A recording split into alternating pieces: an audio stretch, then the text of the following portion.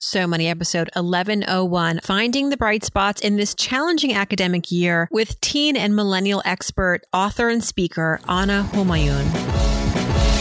You're listening to So Money with award-winning money guru Farnoosh Torabi. Each day, get a 30-minute dose of financial inspiration from the world's top business minds, authors, influencers, and from Farnoosh herself. Looking for ways to save on gas or double your double coupons? Sorry, you're in the wrong place. Seeking profound ways to live a richer, happier life. Welcome to So Money. One of the things I think parents really need to think about, or, educators in general, is this idea of the entrepreneurial model of success. And that's really what I subscribe to and I talk about in my books. And the entrepreneurial model of success is all about helping you develop the skills that you need to be able to be adaptable and flexible. And I think this pandemic, more than ever, has showed us as adults how we need to be more adaptable and flexible. And for kids, we're actually seeing how some of them are more adaptable and flexible than we are. Welcome to So Money, everybody. I've been thinking a lot these days as a parent, as someone who just cares about kids, about, what would have happened to me and my parents if at any point in my childhood, we had to spend a year of my schooling at home, away from classmates, stuck to a computer. Both my parents worked. English was their second language. We weren't well off enough to hire tutors. And here we are. This is the reality for many families today. In our home, our son is experiencing first grade completely virtually, and our work schedules, thankfully, are relatively flexible so we can be there to assist him. We also have a tutor coming twice a week to reinforce what he's learning. But it's a lot of work. It's a heavy lift. It's cost prohibitive. It's frustrating. And I worry all the time that he's not retaining anything. So I wanted to dedicate an episode to how we can think more positively and more proactively about this really strange year in our academic lives, in our children's academic lives. I couldn't think of a better person than my good friend Anna Homayoun, who is a noted teen and millennial expert. She's written multiple books. That Crumpled Paper Was Due last week was her debut book, and later she wrote The Myth of the Perfect Girl, and her latest book is called Social Media Wellness. She's been featured in the New York Times. She's a frequent guest on NPR. She's been in the Wall Street Journal, CNBC. Anna founded Green Ivy Educational Consulting. It's an internationally recognized organization that works with parents, students, educators, and employers. She works with schools all over the world, universities and corporations, educators, employers, all the stakeholders in the world of education to promote intrinsic motivation, authentic engagement, and overall wellness. Just recently, with the support of the Foundation for the Carolinas, Anna launched the Life Navigator Middle School Program. It's a school advisory curriculum and school coaching program designed to promote executive functioning skills and student wellness, as well as social and economic mobility. The economics are clear. When you get a good education, when you get resources throughout your education, when you are inspired throughout your education, when doors are opened for you throughout your education, success happens. The road is paved. And I fear for many children right now, without that access, without those resources, we are leaving them behind. And it is not their fault. So as the adults in the room, how can we create not the best year, but still a great year for our kids? Anna has many, many strategies that we can all practice. They don't cost anything. And I took a lot of notes. Here is Anna Homayoun. Anna Homayoun, welcome back to So Money. How are you? I'm doing great. Thanks so much for having me. We have to have this conversation. I had to bring you back on So Money. We were having too many direct messages on Instagram. You and I love talking with you behind the scenes. We share so many passions, whether that's education, our dedication to supporting equity and equitable measures. And right now, of course, with everything going on with school, you and I have been chatting a lot because your work is so entrenched in education. And I wanted to bring you on to do a little different kind of a show today where we're talking about education, but of course that is the underpinning of success, and what determines your financial success, your career success, your life success is often, your schooling. And right now there's a bit of a crisis across the country when it comes to getting that education. And you're very much in the trenches with this as the founder of your company, which is Green Ivy Education Consulting. It specializes in promoting time management and wellness issues in the classroom and school communities. You're doing a lot, busier than ever in some ways these days. Let's just first start there. Like, how has this all maybe changed your work or the way that you approach your work? Well, thanks for having me. It's always good to be here. And I love chatting with you behind the scenes and now on your podcast. And, what happened to us in March. So my office is located in the Silicon Valley and we work with students around the country. We had already. So we had been using Zoom and we had been helping students with executive functioning. And then what has suddenly happened is that everybody went virtual, right? And we were prepared for it in a lot of ways because we had already done a lot of our work over Zoom. What we're helping students really navigate right now is how do they still feel engaged and have a sense of community within their school? And how do they develop the executive functioning skills to navigate 7 different classes if they're in middle school or high school that may be online? Teachers may put their, have a Google Classroom or have, Canvas or another learning management system. So they're asking to check homework in one place, submit homework in others, and there may be 4, 5, 6 different ways of doing that, which can easily become overwhelming.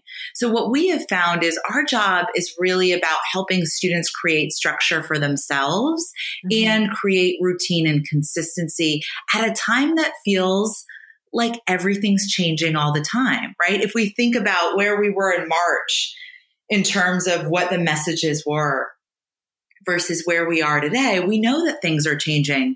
And we know that, we want our students of all ages to go through this school year, which may look very different, and feel as though they have some sense of control and autonomy, that they have choices in how they spend their time, and they have a sense of belonging and a sense of, engagement within their learning process, even if much of it has to happen via a screen this year. Well, I'd love to explore some of these resources, strategies, advice. Just to give you a sense of what's happening on our end, right? My son is 6. He's in first grade, completely virtual. In some ways, it is very challenging. He also has ADHD, so that adds another layer of challenge to his ability to stay focused and on task. At the same time, though, I'm finding delight, to be honest, in getting rid of some of those hustle routines of getting ready for school in the morning, the whole, catching the bus, wolfing down breakfast.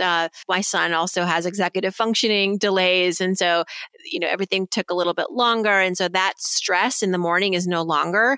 Honestly, being home with him and being able to be engaged with him, although it's more work for us, I think it's helping him get through this. And I look at some of the other students in his classroom online because I can poke in and see how everyone's doing. And some kids are like him, working side by side with a parent, but others one kid the other day was in the backseat of a car. One other kid was at his mom's work wearing a mask. Another child today was having a tantrum screaming because she couldn't follow along and there was not an adult in the room to help her navigate.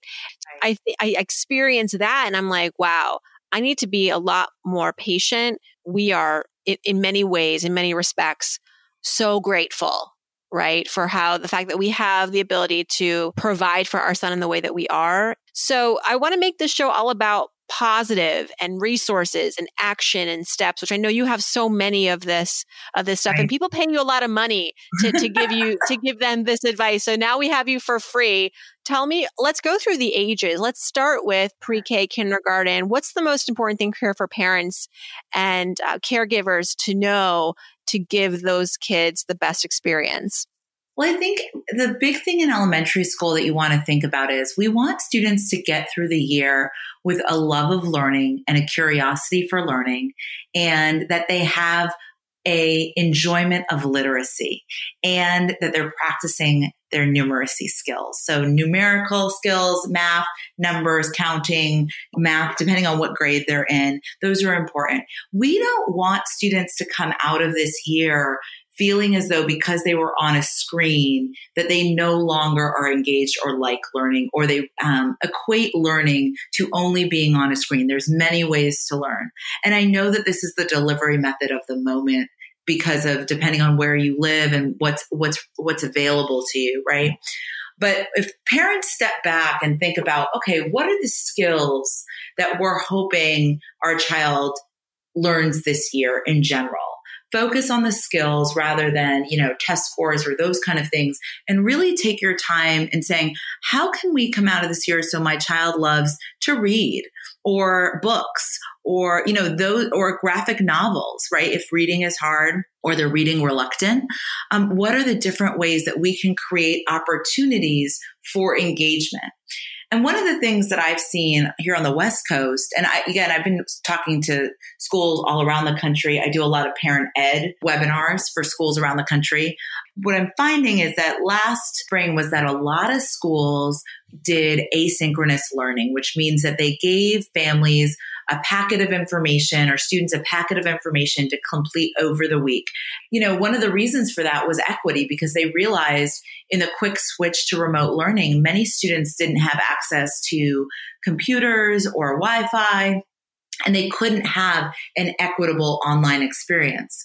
So now that we're starting the new school year, what I'm finding is a lot of schools are doing synchronous learning where, they're having fourth graders online for 3 or 4 hours at a time. And the challenge there is I see a lot of kids starting to, lose their love for learning. And that's a problem. So I definitely think that things can be delivered well over video, right? There are kids who watch videos all the time. There's nothing wrong there. I just think there needs to be movement. There needs to be breaks, especially with the elementary school level. And there needs to be a sort of interaction of some sort. So it's hard though. Everybody is in a different place. There are some families who have flexible work schedules and others who don't.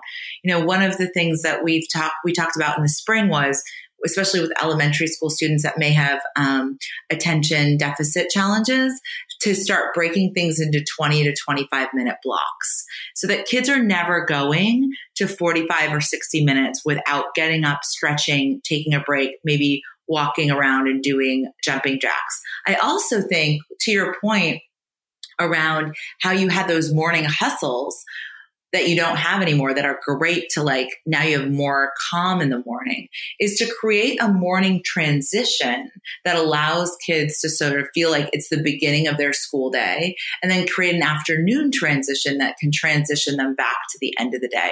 That could be walking the dog. That could be, going outside. I think particularly for students that sitting still may be challenging, doing some form of active movement first thing in the morning, no matter what their age, really makes a difference just for 20 or 30 minutes. And so making that fun.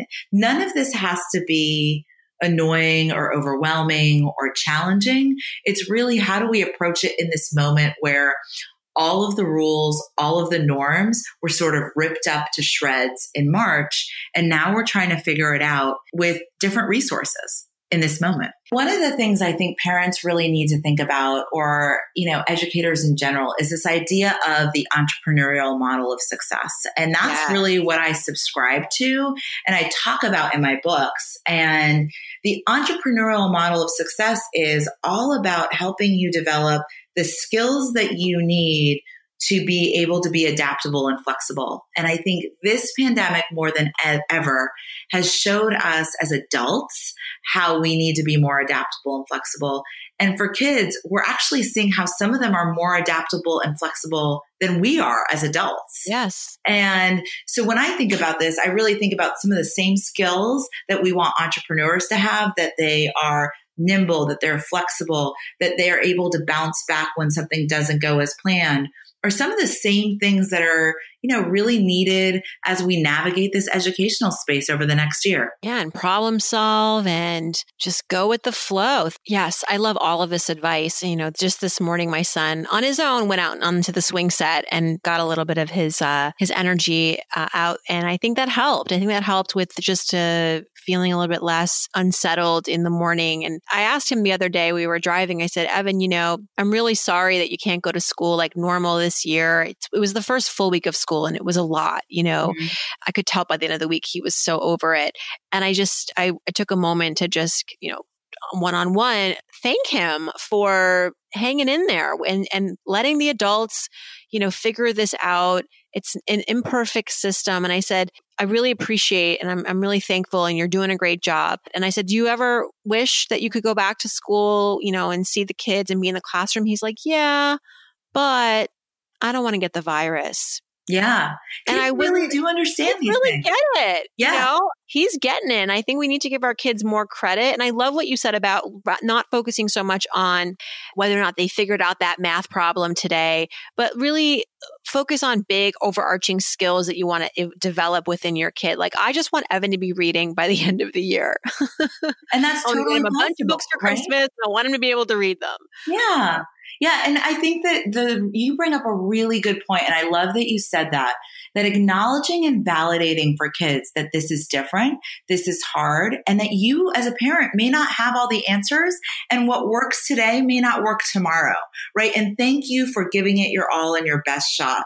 My nephew is 4 and he knows, that he can't go to friends' houses because of the coronavirus. And one day he was like, I hate the coronavirus. And I know that when it's all done, I'm going to go to everybody's house and hug everybody. And he said that. And, kids are so perceptive, and nobody's telling him other than my sister, really explained calmly of like, hey, these are our choices in this moment. And I think making sure that kids feel like they have choices, right? And they have opportunities to learn in different ways, even in this moment, which is true, right? We can still get books from different places, no matter where you live. A lot of the libraries do pick up, even if the libraries aren't open. In San Jose near my office, they do a great bookmobile. So there's lots of free resources once you are aware of them. And I feel like those are the things where if we can just get kids to even explore what they're interested in as a side for this year, right? That also gives them a sense of engagement. Like, hey, I'm really interested in dinosaurs. So let me, do something around that. Maybe it's create something, play something. And then when we think about middle schoolers, really developing these executive functioning skills, not just for this year, but generally, that means organization, planning, prioritization. That's really key. How do you bounce back when something doesn't go as planned?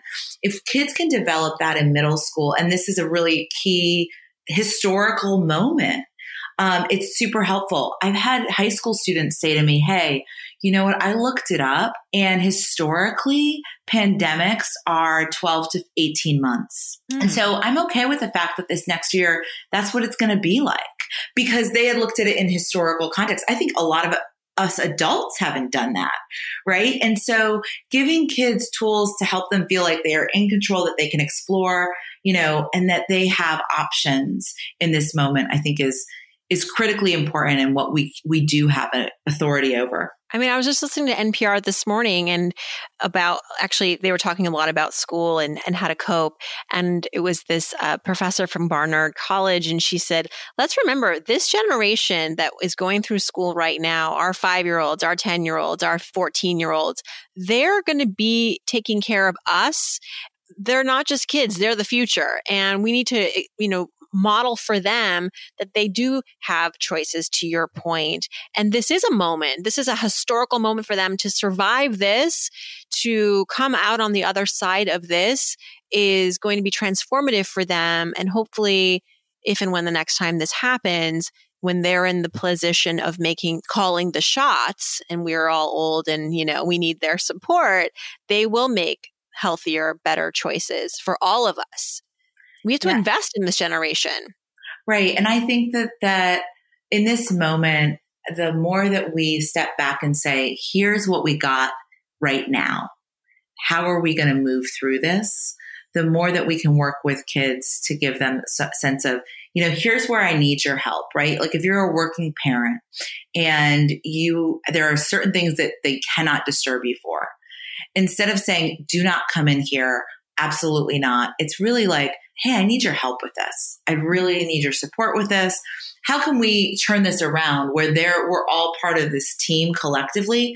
Because kids want to be helpful at all ages, right? It may developmentally change over time. So I think that those are some things that we can think about is how do we get kids to develop skills that are age appropriate in this moment, worry less about sort of test scores and more about overall skills. How do we create time and space and structure within our day as our family that, even if we're doing things in 20-minute blocks or 25-minute blocks, that gives them a time period. And then, by the way, at the end of the 20-minute block, like say you gave 20 minutes to Evan and then he's like super engrossed, then that's just another 25 minutes or 20 minutes and you've just bought yourself 40 minutes, right? So It just is like a different way of stepping back and being like, hey, in some ways this can be very inconvenient, but at the same time, to your point, and to that Barnard professor, what I'm hearing from students, my older students that have ADHD and executive functioning in the spring, some of their grades went up for the schools that were still giving grades because they were able to focus without the distractions and stimulation that came from school. For my students with social anxiety, some of them were really just, they were thriving with the fact that they could do their work and not sort of have to worry about a lot of the stimulation that would have been stressful throughout the day. Now, we still want them to be able to navigate that world and build those skills, but we have to recognize that this, being at home and learning virtually or learning in different ways in a hybrid model, there are a lot of kids who have had certain things that they've benefited from. Like what you said, there are kids that are now not commuting for 2 hours a day. So that's 2 hours they have back. At the same point, there are kids that want to play after school sports and that's not available. And that's their lifeline. So all of these are things that we're navigating. And so with those kids, I'm always like, hey, what are some things that you can do in this moment that you may not have had time for before? Because maybe your sport took 20 hours a week, but now that you want to explore, and I guarantee you, nearly every kid has come up with 3 or 4 or 5 things. To me, that's a way of brainstorming in the positive moment. Some families are concerned about the amount of screen time. This was also something that came up on the interview I was listening to this morning. And the advice I received was be patient. And if you had these strict parameters around screen time pre-pandemic, you have to loosen up. And let's not forget that there's screen time that is just sitting and playing a video game and not, engaging or just watching a movie. And then there's screen time, which is talking to your teacher, seeing your friends, socially connecting. And so we have to sort of take it case by case and not just blanket all of this as too much screen time, because some of this is actually working and is healthy in moderation, but it's not like, your kids are going to come out on the other end of this as zombies. Well, especially, in my latest book, Social Media Wellness, I talk a lot about this idea of energizing and draining. And this relates here. So if you are, as you said, all screen time is not equal. If you are FaceTiming with your friends and that gives you a sense of belonging and connection because you can't see them in person, that's an energizing experience. We want to promote that in a moment where we don't have some of the same options. If you are online and you are grumpy and overwhelmed and irritable and you have headaches, that's draining and exhausting. So we want to figure out what can we do to change so we don't get to that moment, right?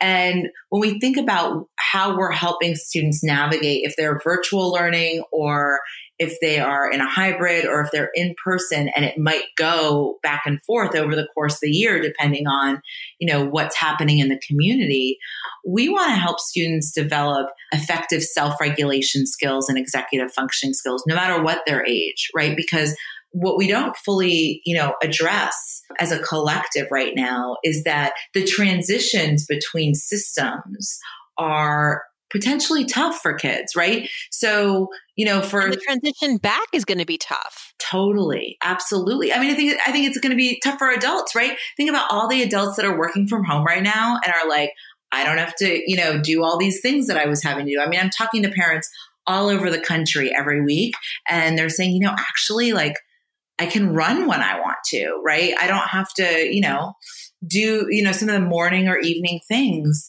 have gone away, and that's given me more free time. So yes, you're right.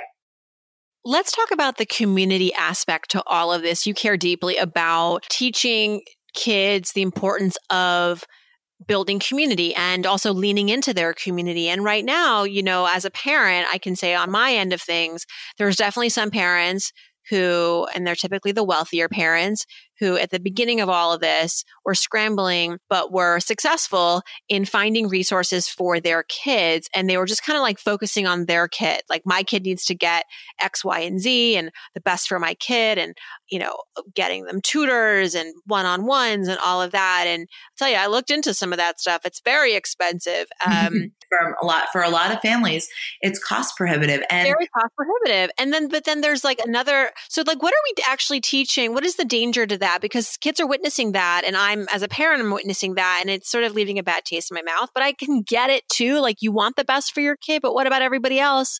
It's partly why I started, the scholarship fund that we gave out over $7,500 to families. That was amazing. Thank you. But it's a small contribution, but it was in the midst of all of that I was witnessing and kind of getting irritated by it, but I also could empathize. So what is the balance, and how can you do for your kid what's best for your kid, but still do that with respect to the need for promoting equity in your community, in your school? Well, I think one of the things that we buy into as a collective society over the last 20 to 30 years is that your child needs one-on-one or personalized support for everything. And what happened at the beginning of this pandemic is that many people were like, okay, how do I solve this for my kid? And I'm not blaming anyone, right? We always want the best. But I also think, there's a lot of parental modeling and parental shaming going on where you feel guilty for both decisions, right? And so there's no winning situation, right? If I don't provide my kid these resources, other people are, but yet they're cost prohibitive. And what about resource hoarding?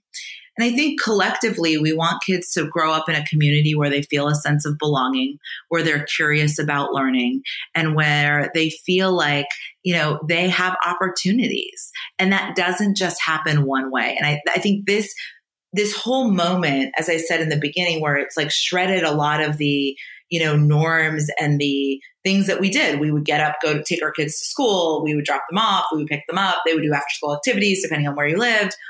All of those went away. So now we have this fresh slate. I think out of fear, fear is really the root of this. People are like, okay, well, what's the next blueprint in this moment? And the next blueprint is, paying for these services. But if we really step back and say, well, if the end goal is this, what are the many ways we can get to this? And again, the end goal being we have curious, engaged learners who care about, their family and their greater community, right? And so what I started doing with my students, middle school and high school students, I started asking them these 3 questions. I said, what are 5 things that you would like to learn or get better at or spend more time with that you didn't have time to do before, right? What are a few ways that you could be of service to your family or to your community that are of interest to you? And then what are some things that you can do every day to help you feel socially, emotionally connected and well? And kids loved these questions because they would come up with things like cooking, crocheting, learning the guitar. I'm playing, I developed this album of music. They would say, I had one high school student say, you know what, I don't really love working with kids, but I'm going to go around my neighborhood socially distanced and check on my elderly neighbors and see if they need any errands run. And I can just leave them on their porch. This is a high school student. And kids were coming up with, hey, I like to walk my dog, or I like to play basketball, or I like to listen to music, or I like to read. And so they were coming up with their ways of navigating the pandemic. I am frankly, the kids are doing better when they're given, time, structure, and space to develop solutions. And I think a lot of the parental fear comes from, wow, there's no blueprint for this, right? Mm-hmm. And we have to sort of step back and ask ourselves, why are we so fearful of this moment? Like, pandemics are 12 to 18 months, right?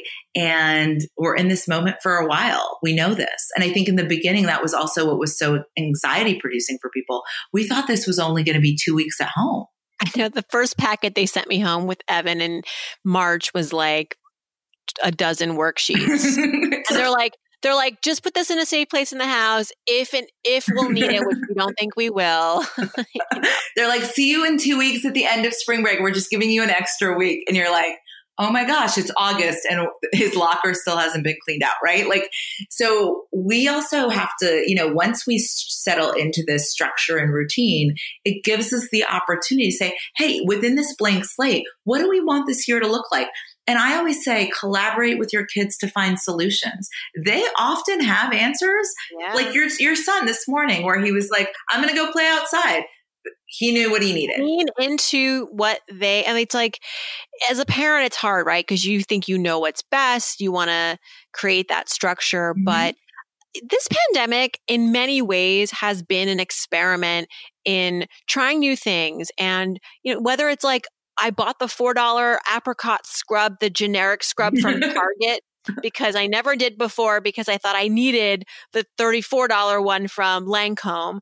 I dyed my own hair in the pandemic. It's like, just lean into what's easy. Go with the flow. Try new things. What's the worst that's going to happen? No one's going to see you for the next 12 months, Well, I think to your point, this is really related to that, what you were saying before. And I love your Instagram stories. You're so great. So anyone who doesn't follow you has to follow you. But the thing that you say is that you sort of like change, like lowers your standards a little bit, like the maintenance that we did, like, the bar classes or the makeup or the hair.